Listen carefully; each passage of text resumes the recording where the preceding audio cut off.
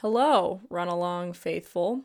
It is your host here. I just want to tell you all about a new round of mini shows the podcast is going to start putting out there.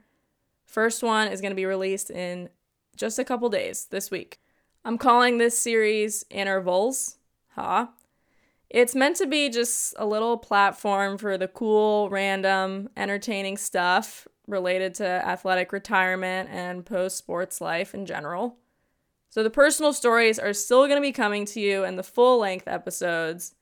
Intervals, though, will be released every once in a while just to keep your life dynamic and exciting. And right about now, you might be thinking, Hannah, what are you going to talk about in Intervals? Well, friend, I will tell you. Did you hear the story about the college basketball star who went on to become a nun?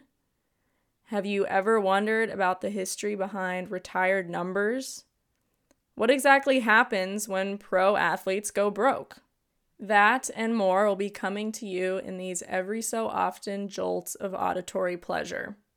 It's going to be fun, it's going to be interesting, and it's all going to happen in bite-sized episodes under 10 minutes. Nice.